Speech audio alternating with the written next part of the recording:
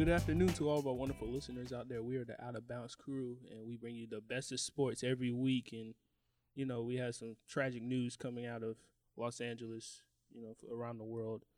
Before we get into that, we got FGCU sports specialist Brandon What's going in on, the everybody? building. They'll bring What's you going on? FGCU sports and also a promo code at the end for Eagle Fest this Saturday.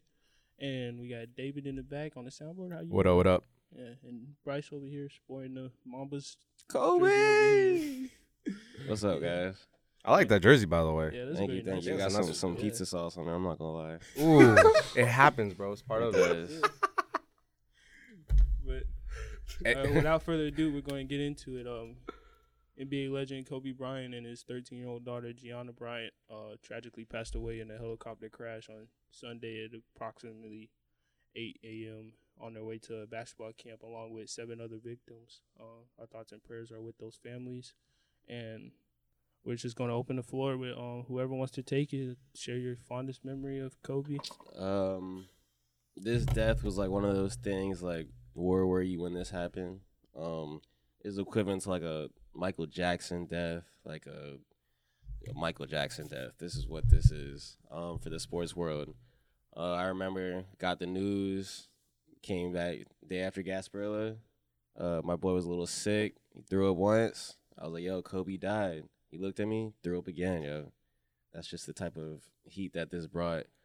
For me, the Mamba mentality was not just towards basketball.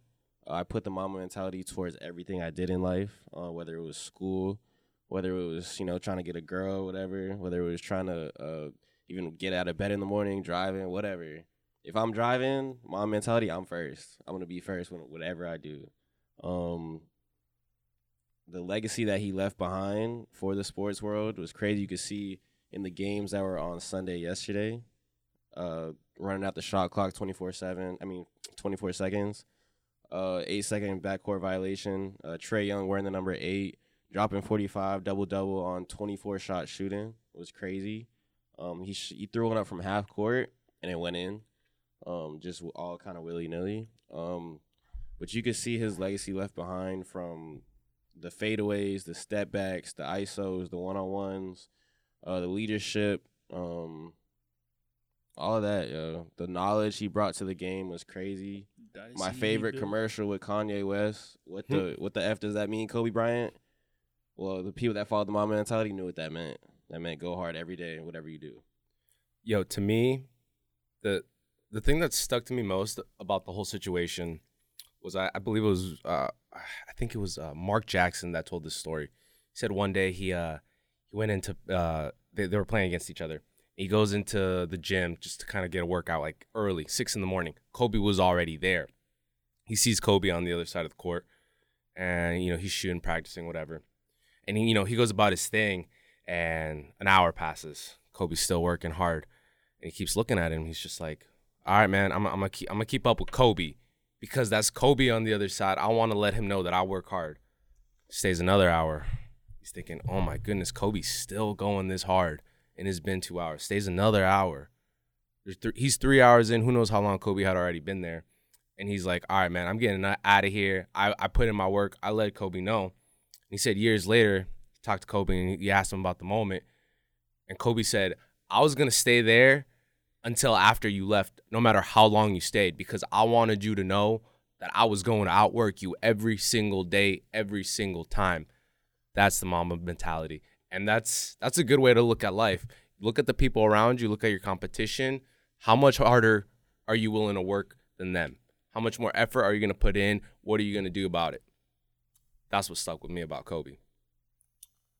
So it was actually pretty eye-opening for me. I first heard about it. I was at the new rec center, and it was actually pretty crazy because I was on a basketball court playing with a whole bunch of guys and some of my roommates, and they stopped the game and they're like, "Yo, I think Kobe died," and we're like, "Nah, there's no way. Like, you don't like that's just something you don't really like joke around. Like, oh, Kobe. Like, if you grew up watching basketball, you grew up watching LeBron, Kobe, Wade, Jordan. I mean, so hearing that when the news was true, it was very tragic because if you followed the game on Saturday night LeBron just passed Kobe Bryant for third all time in scoring, and if I'm not mistaken, I believe Kobe Bryant took to Twitter to congratulate LeBron and was saying keep striving for great, because LeBron's motto was always strive for greatness. And but yeah, it just goes to show you that life can be taken at you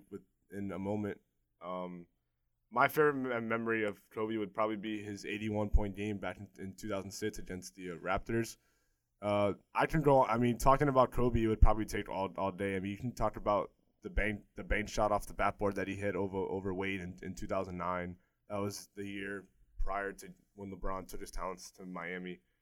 I saw something on Twitter yesterday he was doing an interview with, I believe, I'm not really sure the person that he was doing it with, but they were basically asking him, why don't you want to have a baby boy?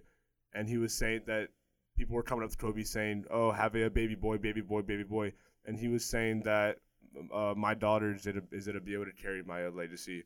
And when hearing about Kobe passing, it's obviously tragic, but hearing that his daughter, who was trying to follow the same steps as even worse.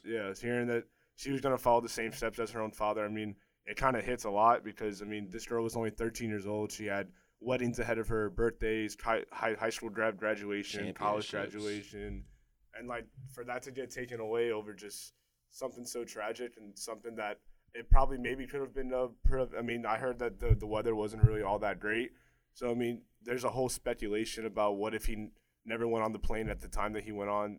What if he never went on the helicopter? There's a whole bunch of things that you could say, but I mean, at the end of the day, when it's all said and done, I mean, the news is true. So we just got to remember him for who he was. And he also said legends never die. So I definitely think Kobe Bryant is obviously going to be a first ballot Hall of Famer.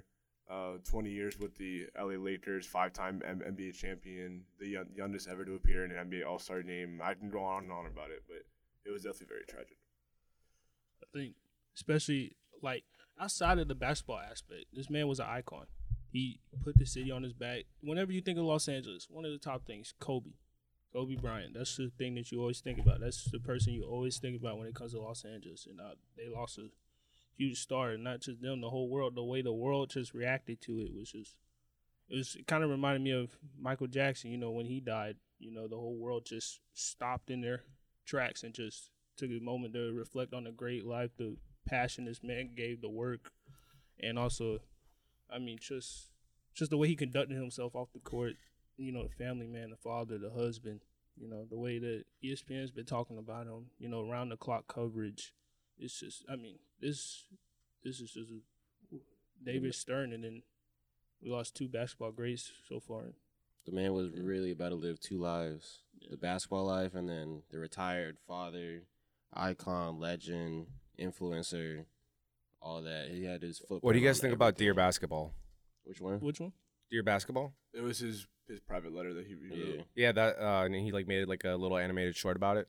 Yeah. That was the one that he won an Oscar for. Yeah. Yeah. That one I that watched was that was yesterday. beautiful. Yeah. I love that. I watched that twice, the back to fact back. that he won an Oscar That was is crazy. Yeah, there's not a that's lot of just basketball a players that testament win to how Oscars. he conducted himself outside of basketball. You know how he Versatility. got success outside of basketball. He wasn't just a basketball legend. He was a legend in general. He's an icon for cultural, around the world, France.